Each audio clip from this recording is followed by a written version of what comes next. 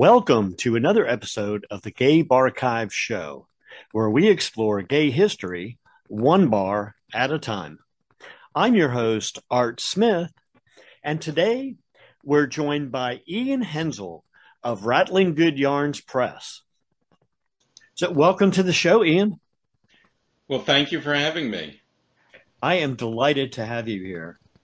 I am looking forward to hearing some of your stories from uh, the 1970s and early 80s in New York City. And one thing we were just talking before we started recording here. You had mentioned something about the kind of vibe and the environment of the village at that time in the early 70s. How would you describe that? What was Greenwich Village like in the early 70s? Well, it was certainly an affordable place. People could afford to live there, and it was a very colorful place. So, my memories are those of in my late 17, early 18, 19 memories, and then onward from that. And it was, I guess I could best describe the village as like gay Disneyland with various attractions. So just like Disneyland, you wander through and there are, obviously characters, and then there are the attractions you go in. There are bars and various cruising spots with the attractions. So I think it was an immersive experience. You didn't necessarily go to a bar, although that might have been a destination. You went to the village. Right. I've had friends of mine tell me that they've been to dozens or possibly hundreds of bars in New York City, and they could probably name six of them because they were so just crammed together with nominal signage and all in the middle of a party area, and you just kind of wandered in and out of them. It wasn't necessarily looking for the big marquee overhead with flashing lights and saying, oh, we're going to Limelight tonight. A lot of the bars there were kind of what we would now call dives or holes in the wall. They were little tiny neighborhood bars, a lot of them. Oh, very much so. And remember that they were mafia bars. So my personal story or journey starts when I was still in high school, and I'd listened to a program on WBAI, which was pre National Public Radio, but it was listener supported. And there was a Saturday night program, I think it was on at 10 p.m., called Out of the Slough with Charles Pitts. And he was very openly gay. And I learned a lot about things there. And then when I was, after high school, I ventured into the village one night and I went to Soho and I went to a dance at the Gay Activist Alliance Firehouse in Soho on Worcester Street. So there was a firehouse that they rented, and they had a dance on Saturday night. And I think if you were a student, it was $1 to get in. If you weren't a student and didn't have a student ID, it was $2 to get in. And the main floor was a dance floor. Um, and they had a bar, and then there was a lounge upstairs. And I remember going, so that was my first foray. So they had started that because of the mafia run bars, the rules in mafia run bars, lest we forget that the Stonewall was a mafia run bar. And they wanted to establish a space that was by gay people for gay people. So that was my first foray, although that was in Soho. And if you think about that, so that started, I think, in about 72. I went there on July 21st, 1973. Not that I remember the date, but that was the date. And it was very exciting. And from there, I met somebody, and I actually had my first experience, and he kind of introduced me to the village. And that's when I started like my first times in gay bars. So when you first went to the village, that was also in 1973. And when you first went to the village, one thing a lot of people lose sight of, and I hear it misquoted all the time, they act like Stonewall has, this 50th, 60th anniversary, whatever, that it's been there forever. It has not. It was open for a couple of years, just short until shortly after, I think, the riot, and then closed down and became a restaurant. I think first you mentioned Bagel and, which I think was the first incarnation. It also became a Chinese restaurant after that. So for a number of years, Stonewall wasn't even a bar at the time you were first Oh no, experiencing. no, and everybody thinks they're going to the Stonewall Bar. It's the location of the Stonewall Bar, but it isn't the Stonewall. I Right. mean, it's called the Stonewall, but I mean, let's be clear. It's on the same spot. It's the same shell. It's not the same bar. And I have friends who went to the Stonewall, and I have one friend who was there the night of the riots. Uh, Gay bars were not very nice. And so GAA, that was a reaction against the mafia. Um, so I never knew it was a Chinese restaurant. I only remember, I moved to Chicago in '83, so I only knew it as Bagel and which I frequented quite often. But when one went out at that time, it was, I think, much more of a experience. You didn't necessarily stick to one bar. Right. And the village had the unique distinction of, as you said, being kind of like a gay Disney. There were a lot of attractions and people and things to see and do right there. So it wasn't like you were on an island in the middle of the Pacific and that was the only gay bar or gay thing you could do. You could easily walk, two doors down and find something else or someone else to interact with. It depends what you were looking for. I mean, you could street cruise. It was very easy to pick up guys on the street. Now, one Um, of one of the go- bars that you mentioned, um, in Greenwich Village, that I had never heard of before, and most of the directories and listings and archives I've looked at don't even have it listed, was a place called Roadhouse. Was Roadhouse one of those little kind of hole in the wall dive kind of places? Kind of. I remember it had a pool table, and it was for a quote unquote. It was. You have to remember, I was on the verge of turning 18. It was a what I would call an old crowd. So they were probably guys in their later 20s and 30s. But I don't know what you would call it now. Things have become so we become so like we want to pigeonhole things, but I guess it was more of a Levi's bar. So I think it was probably more the nascent clone thing that happened a few years later when you started to have the Christopher Street clones. It was really like the guys that went there were the beginning of like the Christopher Street clone look. But it had a pool table. It was, it was kind of like more of a tavern feel to it. And I remember being taken there by this, that was the very first bar I ever walked into, and I was taken there by this guy that I had met at the GAA firehouse. Um, I think the bar, so I was attracted, that was a look of guys that I was really attracted to. So I was really attracted to older men, so that would be read as about 25.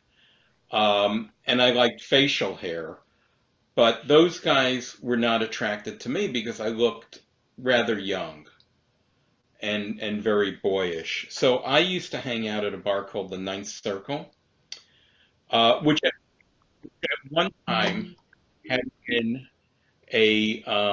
at one time had been a straight bar, but it was a chicken bar. So it was well known for that. Do you know what chicken is? Of course. Okay, so for those of your listeners who don't know, Chicken was a young guy. So I was definitely Chicken because, I was about 17, 18. I looked about 14.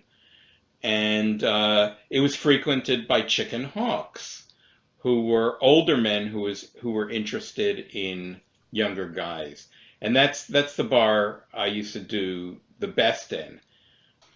So it was so kind of going back, it was a chicken hawks would go there to pick up young guys, and I would meet other young guys. And I think also one of my friends was a priest who used to hang out there, but he was older. And they had a downstairs and they had an upstairs. Yeah, if I remember correctly from my research, Nine Circle was also a steakhouse. It was a full restaurant, right?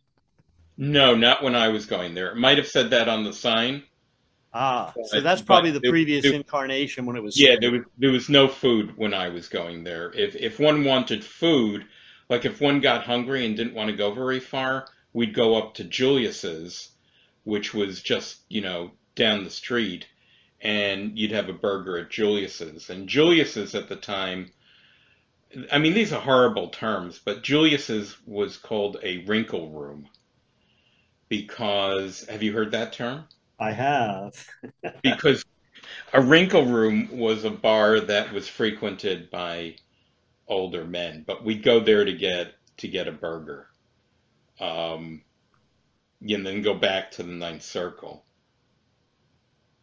And Julius is one of the few bars that is still operating as a gay bar in the village after all these years.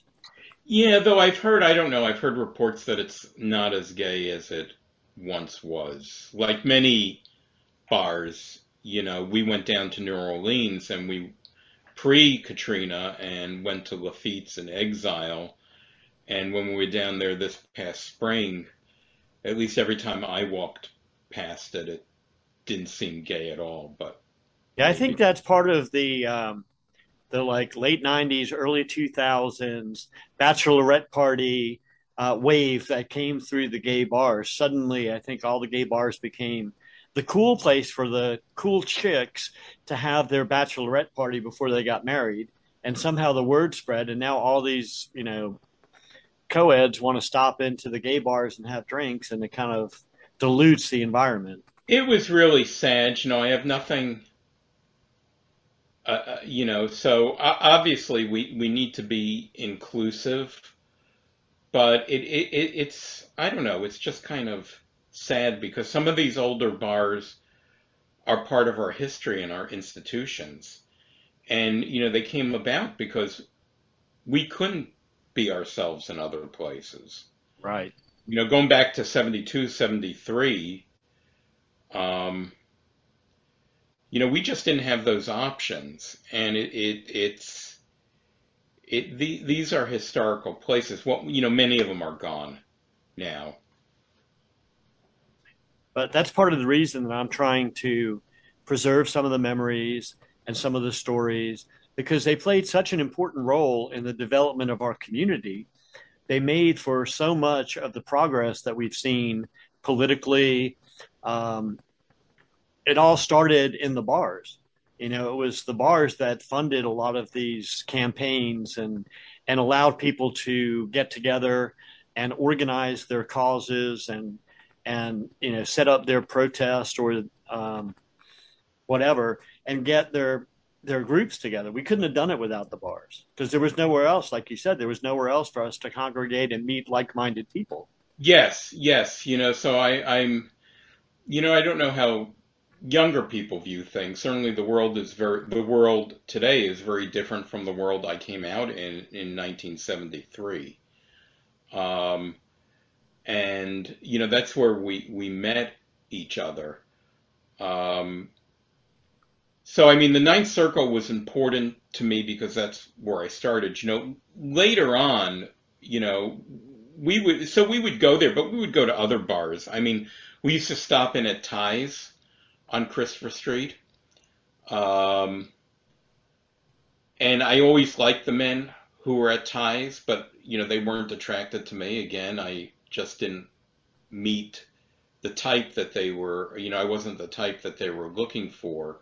Guys used to stand, so there was a point where people used to stand outside the bar as well. And I remember one night, and I'm sorry because, I'm taking whatever it is, 10 years or so of my life, and I'm kind of making a collage, out of memories. But I remember one night I was hanging out at Ty's, and I was out in front with a friend, and I think we were drinking, and these two kids come down the street, and they must have been two boys, 12 or 13, and they were holding hands, and they were walking west on Christopher Street on the opposite side of the road. There was the Erotic Baker, I think, was across the street. So they were walking west on Christopher Street, and a guy standing next to me yelled out, "Hey, son, don't you think you're a little young for that?" And but it was a very interesting time and place to be. We also, people probably told you about ties, I imagine. Now, I looked it up in my Gay Insider guide, Huh? which I bought in 1973 for $1. It might have been at Barnes and Noble, the dollar table. And before this interview, I looked up ties, and it's not in this guide. So it must have happened later.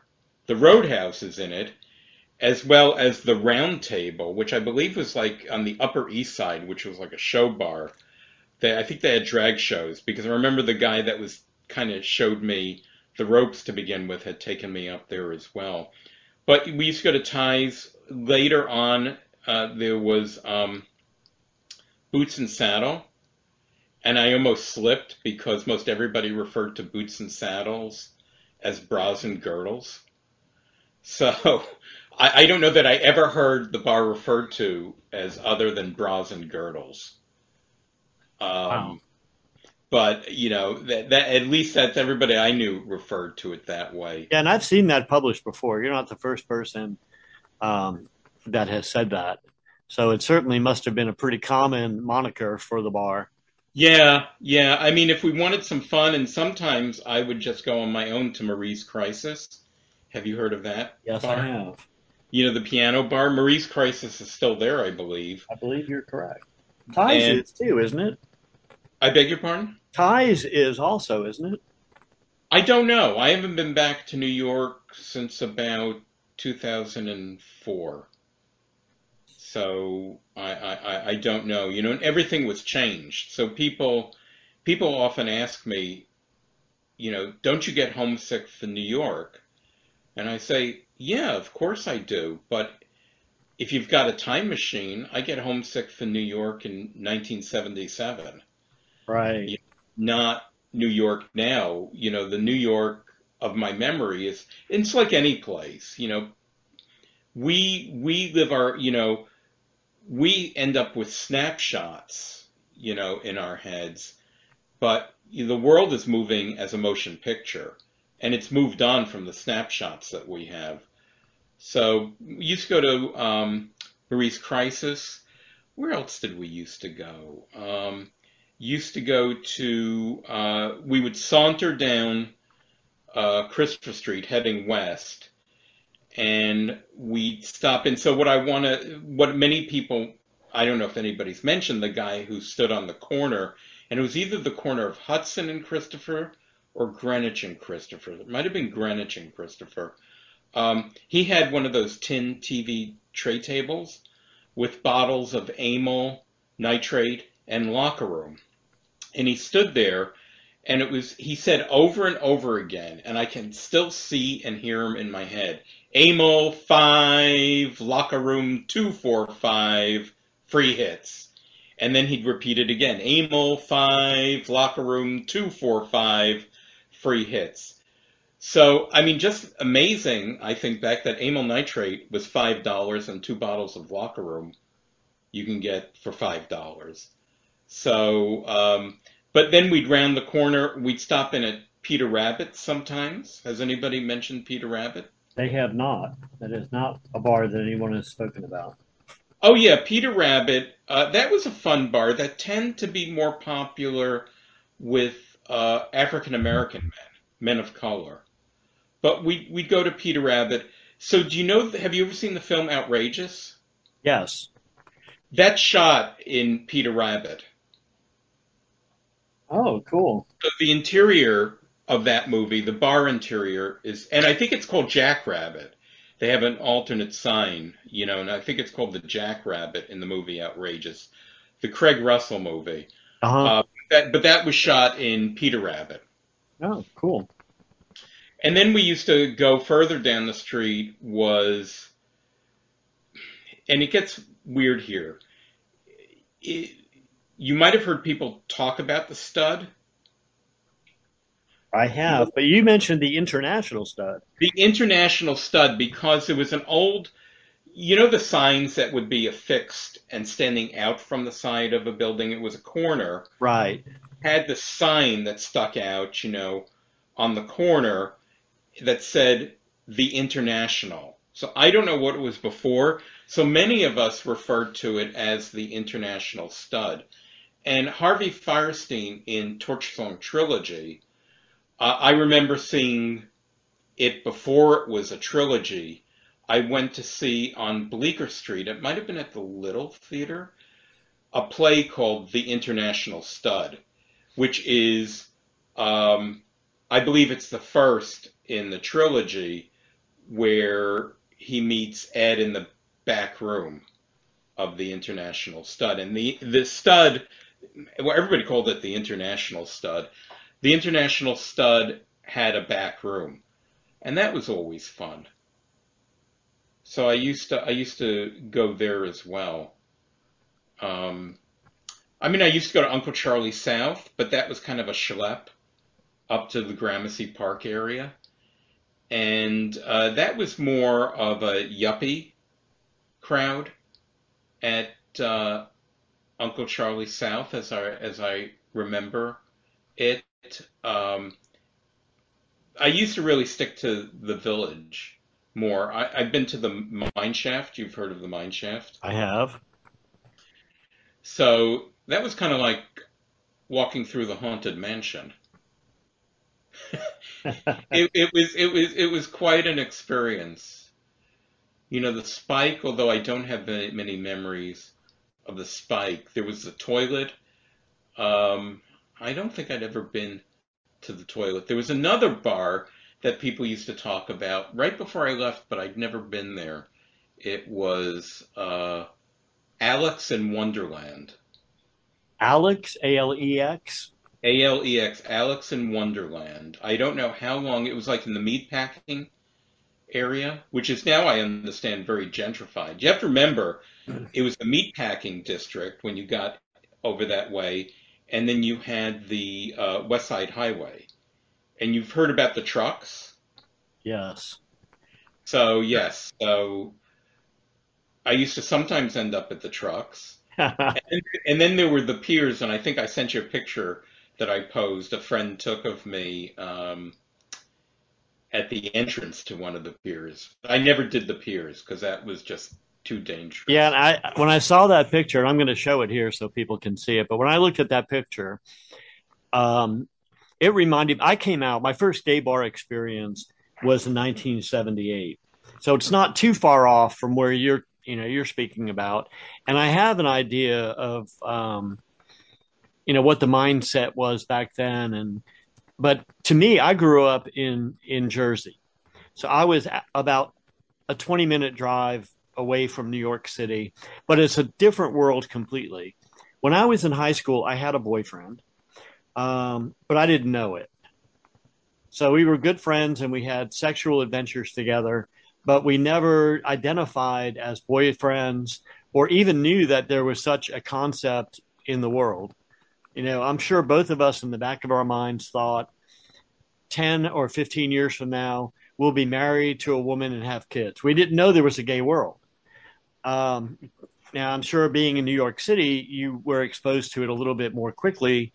I didn't find out about it till I was in college. And that same boyfriend invited me, he was down in Baltimore, invited me to come down for a stay. And we went to dinner in downtown Baltimore. And then he kind of casually strolled me across the street to the Hippo, um, which was opened, I think, in the early '70s in Baltimore and just closed recently. And I say recently, about 5 years ago. So they had a good long run there. But at that time, I didn't know that there was really a gay world.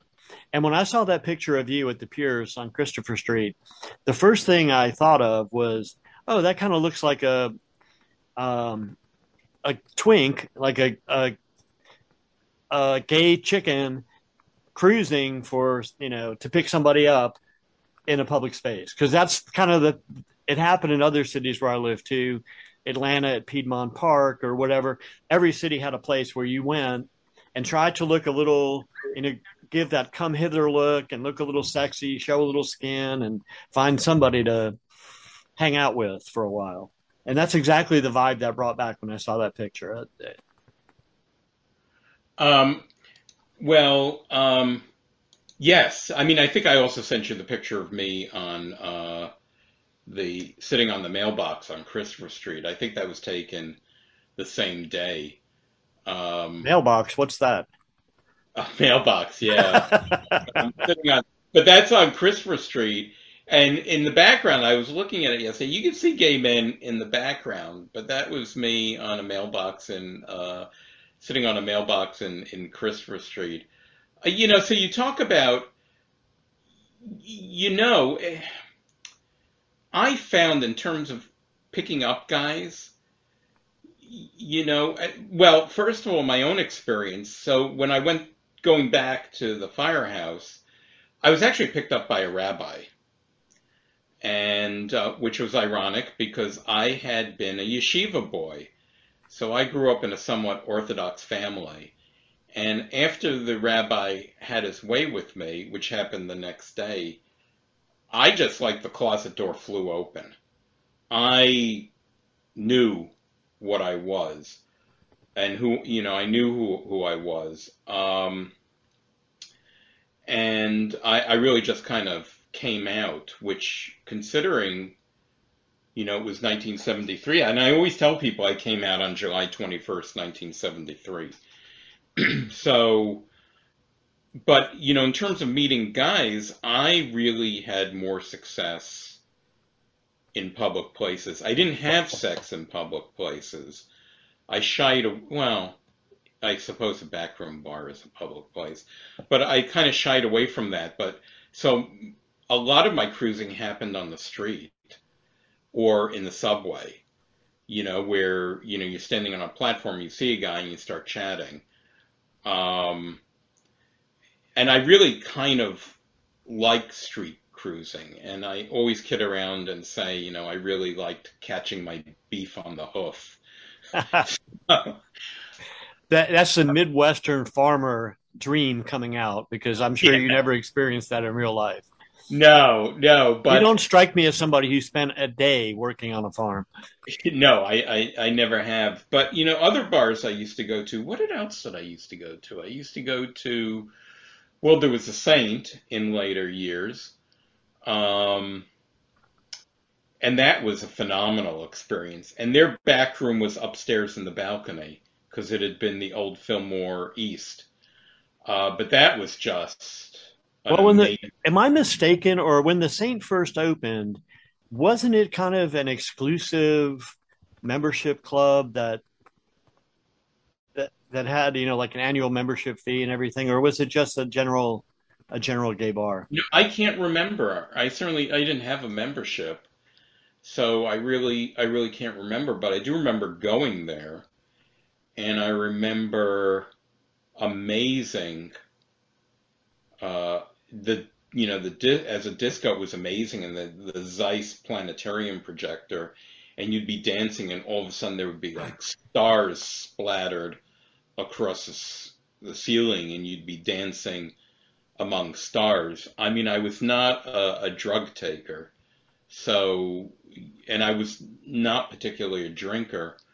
So, but it was even so, being completely sober, it was just an amazing experience. And, and yes, I did have sex in the balcony. Well, I think a lot of people now, a lot of the younger people, wouldn't understand that era because the time frame you're talking about in the mid 70s to say the mid 80s or even a little beyond, in some of the big cities, we suddenly had this onset of what you would call like a super bar.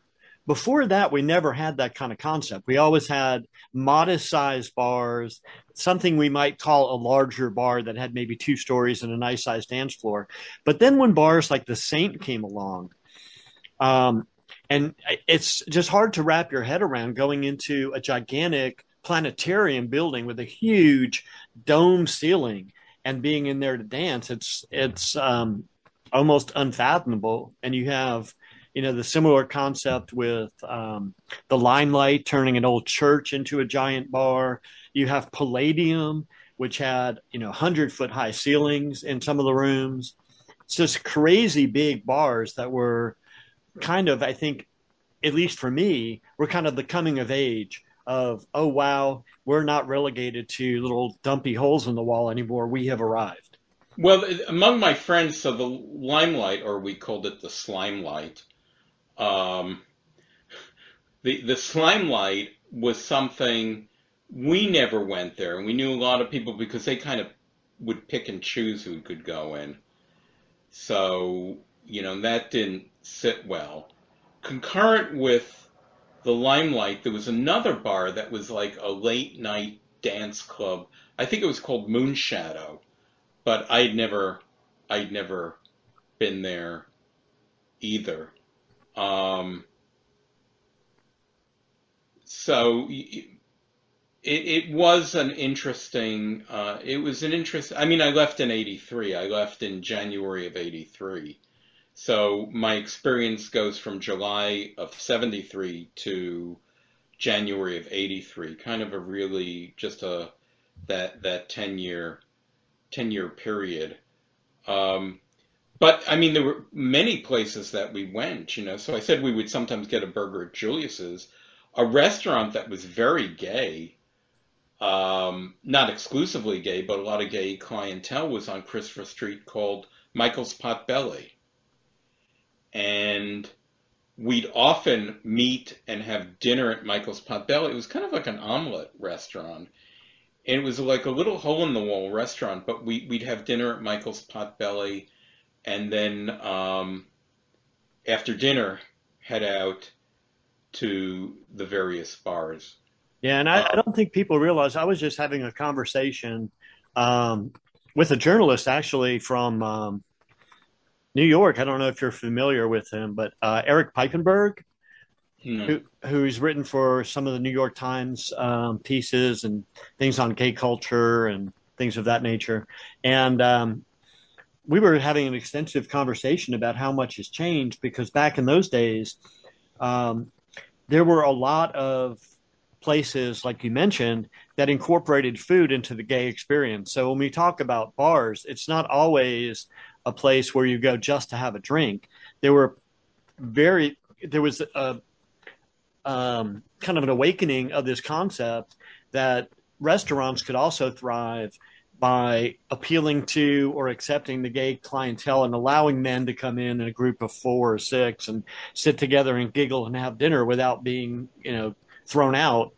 So there was a huge number, not only in New York, but in cities all around the country, of gay restaurants that may or may not have been gay owned, but they were very gay accommodating. And that was something that started happening, I think, in the 70s also, as you started to see more acceptance from what we would consider mainstream business people of gay clientele, not necessarily flying a rainbow flag, which didn't exist yet, but not, not saying, hey, we're gay, but being very welcoming and very accommodating, especially in neighborhoods like the Village, where there were so many gay people there all the time. It was almost necessary to do that. Well, the symbol before the rainbow flag was lambda, and I think I sent you a photograph of myself at the probably was the 1974 Christopher Street Liberation Day parade. Uh-huh. the rally. So just for everybody listening, it wasn't called the Gay Pride Parade. It was a more of a political event, and the march. It was called a march, not a parade, and it was before everything had become so commercialized. It was called the Christopher Street Liberation Day Parade, and it ended with and I think we could only walk on Sixth Avenue. I seem to recall. But it ended in Central Park, and there was a rally, and I think I sent you, a photograph, and I'm wearing a lambda Right. on on a chain. So that was the symbol before that. But restaurants, when I came out, I'm trying to remember if I ever ate there. It might have been just once. There was One Potato, Uh-huh. was a restaurant. And there was also a little bit later a restaurant that I did eat at, maybe just a couple of times, was called Yellow Brick Road. Now that Uh, sounds like it would be a gay restaurant. it was a gay restaurant, but it was called Yellow Brick Road. Um, so, I mean, there were many more places. I mean, the bars were part of it, Yeah. but not all of it. It was part of they were part of a bigger ecosystem Now of this was more exclusive to New York City and Greenwich Village, correct? Like if you went back to Brooklyn, it would not have been that way. You would not have had a gay environment where you would have six bars that you could walk to and gay restaurants and everything, correct? no, no, there was one gay bar in Brooklyn. I'd never been to it. It was in or about Brooklyn Heights, and Brooklyn Heights was somewhat gay, but the bar was called Gracie's Mansion. Has anybody mentioned that? No. The It was only called, Gracie mansion I ever heard of was the governor's. yes, no, this was called Apartment. Gracie's Mansion. That was in Brooklyn. And then there were various cruising spots. So I grew up in Brighton Beach, and at the junction of Ocean Parkway and the boardwalk, that was a cruising area that people referred to as the boards. But that was also known for a highly Eastern European Jewish population in that area too, wasn't It was Eastern European, it was not Russian. it? Okay. So it was Eastern European. So yes, if you wanted Jewish boys and Italian boys, um, the boards was the place to go. And I've always wondered, I mean, and he's gone. So have you ever seen the boys in the band? I have. Well, they give Harold's given a big Monopoly blow up cart of the boardwalk. Uh huh. I had always wondered if that was the boardwalk in Brooklyn. I know in the game it's Atlantic City, Right. but the boardwalk was very cruisy at Ocean, both underneath the boardwalk and on the boardwalk at Ocean Parkway and the boardwalk where they met. That was a very cruisy area.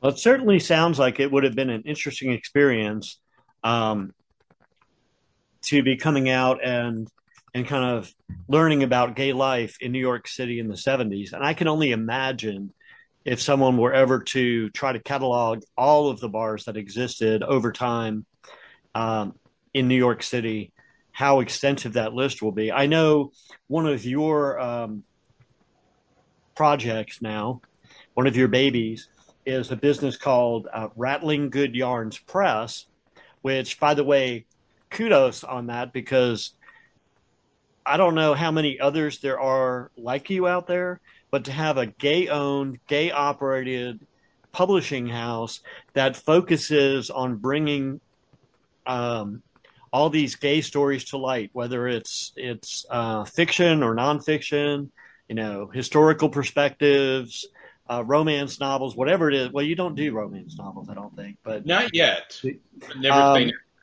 but kind of embracing that whole gay genre of literature is amazing. And you have um, one of the reasons I learned about you personally was because of this book that you have coming out right now, which is called Last Call Chicago. And Rick Carlin and Saint Suki Delacroix have put together this book that catalogs 1,000 gay bars in the last 100 years in Chicago. Now, if you extrapolate that to Manhattan, which I'm sure had many more bars, that would be mind-boggling. I mean, because I know you had a hand in laying out every one of those pages and pasting up every one of those little images. Could you imagine doing that for New York City? Well, it was a Herculean project on their part. And I forget how many hundreds and hundreds, well, it's over 1,000 photographs I had to work with. And the restoration work I had to do on bar ads. And it was a Herculean project.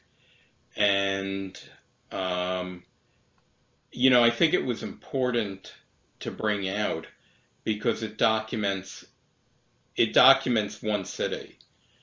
It'd be great if sometimes somebody decides if anybody wants to do Last Call New York.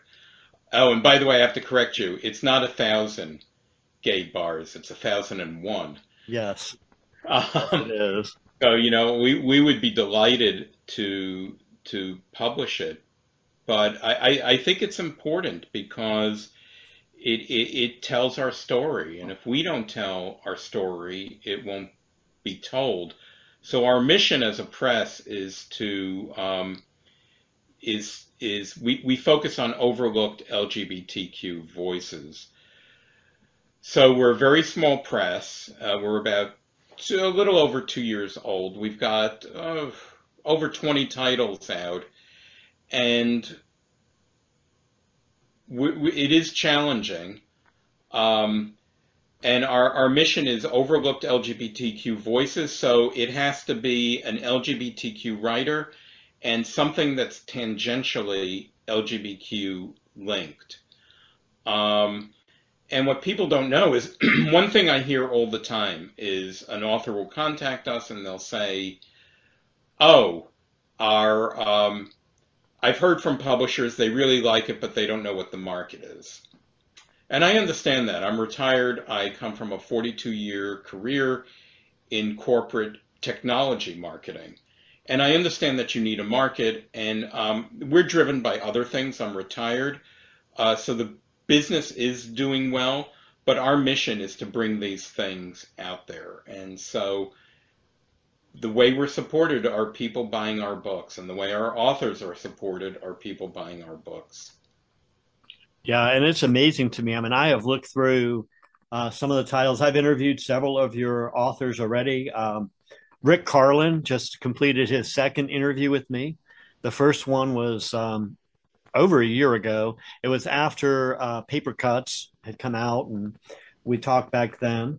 Um, I've interviewed Owen Keenan, who is another author that has some incredible work out there. And I'm then, I'm editing a new novel by Owen that's coming out. I think it's coming out in September. It's called Watch Me. It's about a guy from Chicago who gets dumped by his boyfriend, kind of gets buffed up, and becomes a porn star in or gets into a porn studio in LA, and then there's like mystery and intrigue around it. wow. And of course, just recently, I interviewed Saint Suki Delacroix, and he's got a whole bunch of books um, on your website that you've put out for him. Um, and he, of course, is one of the authors of Last Call Chicago, and he had some great stories to tell. It's just, but as I've said to him, and I mentioned to Rick and so many other people, it's not just about Chicago and New York, though, or LA and San Francisco.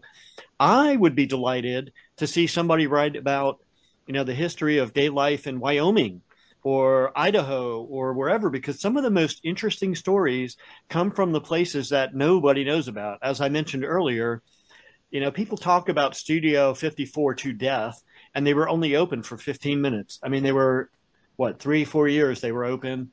and they were gone. And everybody has a Studio 54 story they want to talk about. But there are so many bars out there. I interviewed a guy the other day, well, probably about 2 weeks ago, who owns a little bar in Milwaukee called This Is It. And that bar has been there 54 years serving the gay community.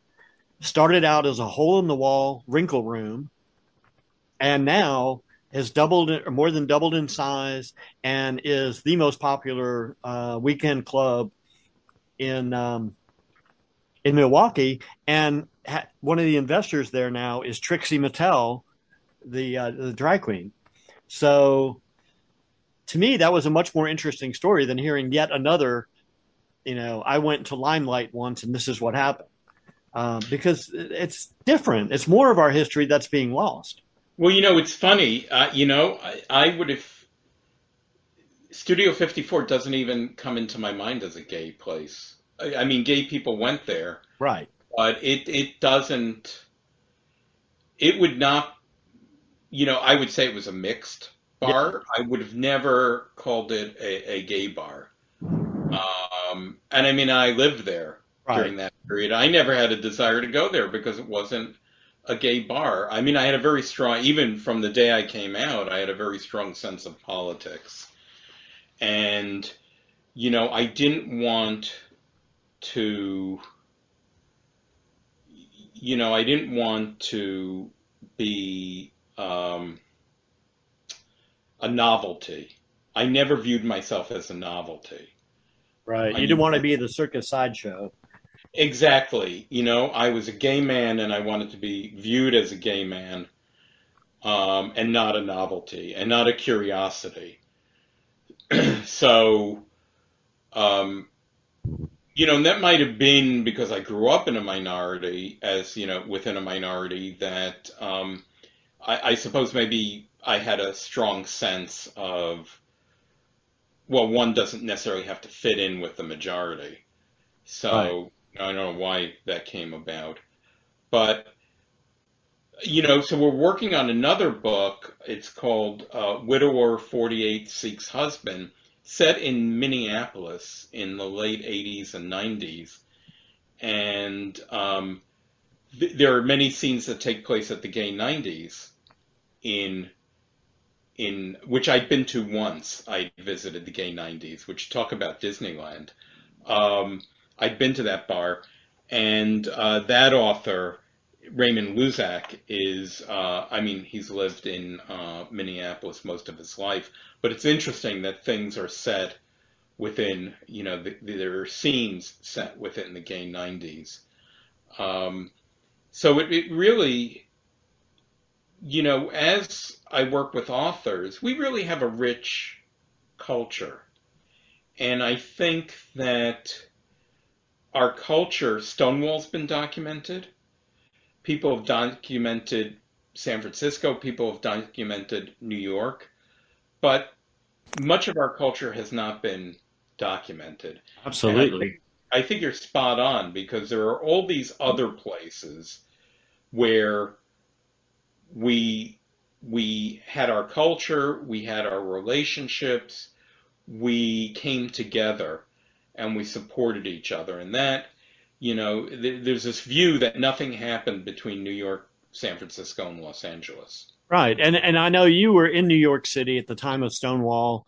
Um, you were what, an adolescent um, when that happened, but I lived not far away in Jersey at the same time, and I don't remember at that particular time in 1969 of Stonewall having a huge impact on my thinking at that moment.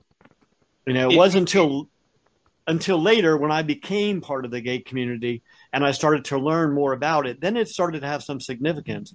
But I think this myth that the day that Stonewall happened, everybody in Milwaukee and Seattle and Portland and Dallas and San Antonio all of a sudden had an epiphany and their lives changed is just completely fabricated. Um, it yeah, it is, and it's a skewed view. And what's also skewed and gets lost and we really need to remember it. It was a riot. Right. It was rioting. And so what you had were the right people in the right place at the right time in the right environment, and it was like Stonewall provided the fuse to a movement. But it was happening for a while. So we have a book called Out of the Underground, Uh-huh. which covers, which is by Saint Suki Delacroix, and it's a history of the gay movement as seen through the underground press. Because the mainstream press, it was, when Stonewall happened, there was nothing. We were freaks. We were not covered in the mainstream press other than for, if it was something sensational. But the underground press was covering our movement.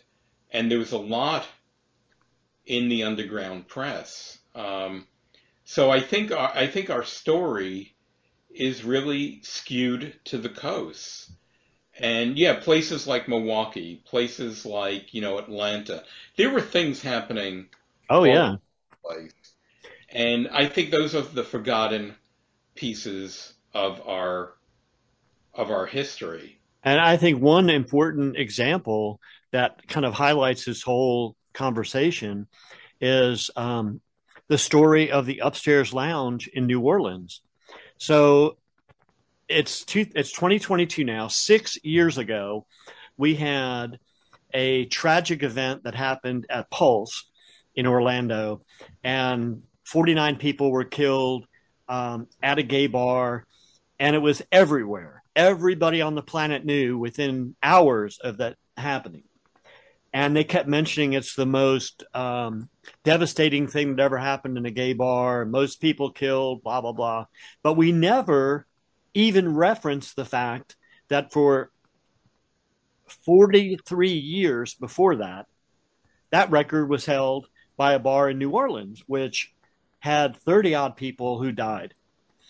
And nobody knew about it because even in New Orleans, with the building burned to a crisp, with people, their skeletons hanging out the windows, just completely incinerated, was a flash in the pan. It was on the front page of the newspaper for 5 minutes, and it was done.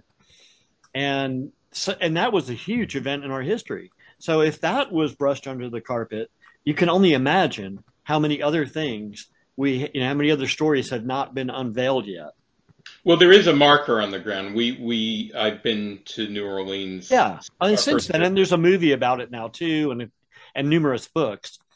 But for 40 years, nobody knew about it to well, you speak have to of. you have to understand that it wasn't very interesting because fags got what they deserved. Just like when AIDS started, and I was in New York. I mean, I left New York in '83, so it would have been the very early '80s. Nobody cared because it was fags that were dying. And, they used terminology like when, some woman, and I mean, I feel for her, I think through transfusion or something, innocent victims of AIDS, which implies that all gay men deserved what they got. Right, Because, those were innocent victims, but the gay men were guilty victims right. of AIDS. So, I think we need to challenge, and maybe that's why I started a publishing company. We need to call things what they are. We need to label things correctly because words have impact and words have meaning. And we have to use clarity in our speech. Um, Within the gay publishing, there are a lot of voices that don't get published, and I think that marketing is a form of censorship. So you have excellent things out there, but they're not getting out there because there's quote unquote no market for it. And you were talking about people uh, documenting their lives. Next year, 2024, we've just acquired. It's a journal, so a gentleman named Ross Terrell, who was fairly well known in when Nixon went to China. Ross had written a series of articles in the Atlantic about China, and his articles were used by Kissinger to brief Nixon for his visit, and Ross provided the in-studio color commentary for Walter Cronkite's on-the-ground reporting when Nixon went to China. Ross kept a diary for 70 years. And there are entries about, the politically powerful that he's socializing with, plus his life as an unapologetic gay man, though he wasn't really out. And he was going to China and Asia. So it's just remarkable reading his journal how gay people have always been able to find each other in one way, shape, or form. And I think it's a testament to our community and our tenacity that no matter what they've thrown at us, we've been able to connect, provide support, and thrive. Absolutely. And I am so happy, like I said earlier, that you have undertaken this venture and have a forum where so many of these stories can get out, whether they're historical in nature or they're for entertainment purposes, things that we can relate to that are coming, from gay authors that are being produced by a gay company, a gay press that's owned by gay people, operated by gay people is amazing. And I would strongly recommend that anybody that has any interest in gay stories at all, visit rattlingoodyarns.com. If you order the books from the website directly, my understanding is if you don't live in California, there's no sales tax. Is that correct? Correct. So anyone who lives in the other 49 states or elsewhere, there is no tax on your purchase if you purchase the book directly through their website. And free shipping. And free shipping. So what more can you ask for? And they have a great catalog of gay books and a lot more stuff coming up. So take a look at that. And I want to thank you, Ian, for taking the time to talk about your stories from New York and about your press and all that. So thank you. Well, thank you. My pleasure. I'm normally a behind the scenes kind of guy. So thank you for letting me get out in front. Well, we want to hear everybody's story. It's not the stories of the bar owners and the bartenders are not the only stories in the world. Every single one of us has a story to tell about a gay bar experience or a gay cruising experience or some gay experience in their life. And, it's not a complete history unless you include everything. So. Well, you're doing important work. So kudos to you. Thank you. That concludes another episode of the Gay Barchive Show. For more information about this episode or to find more episodes, visit gaybarchives.com.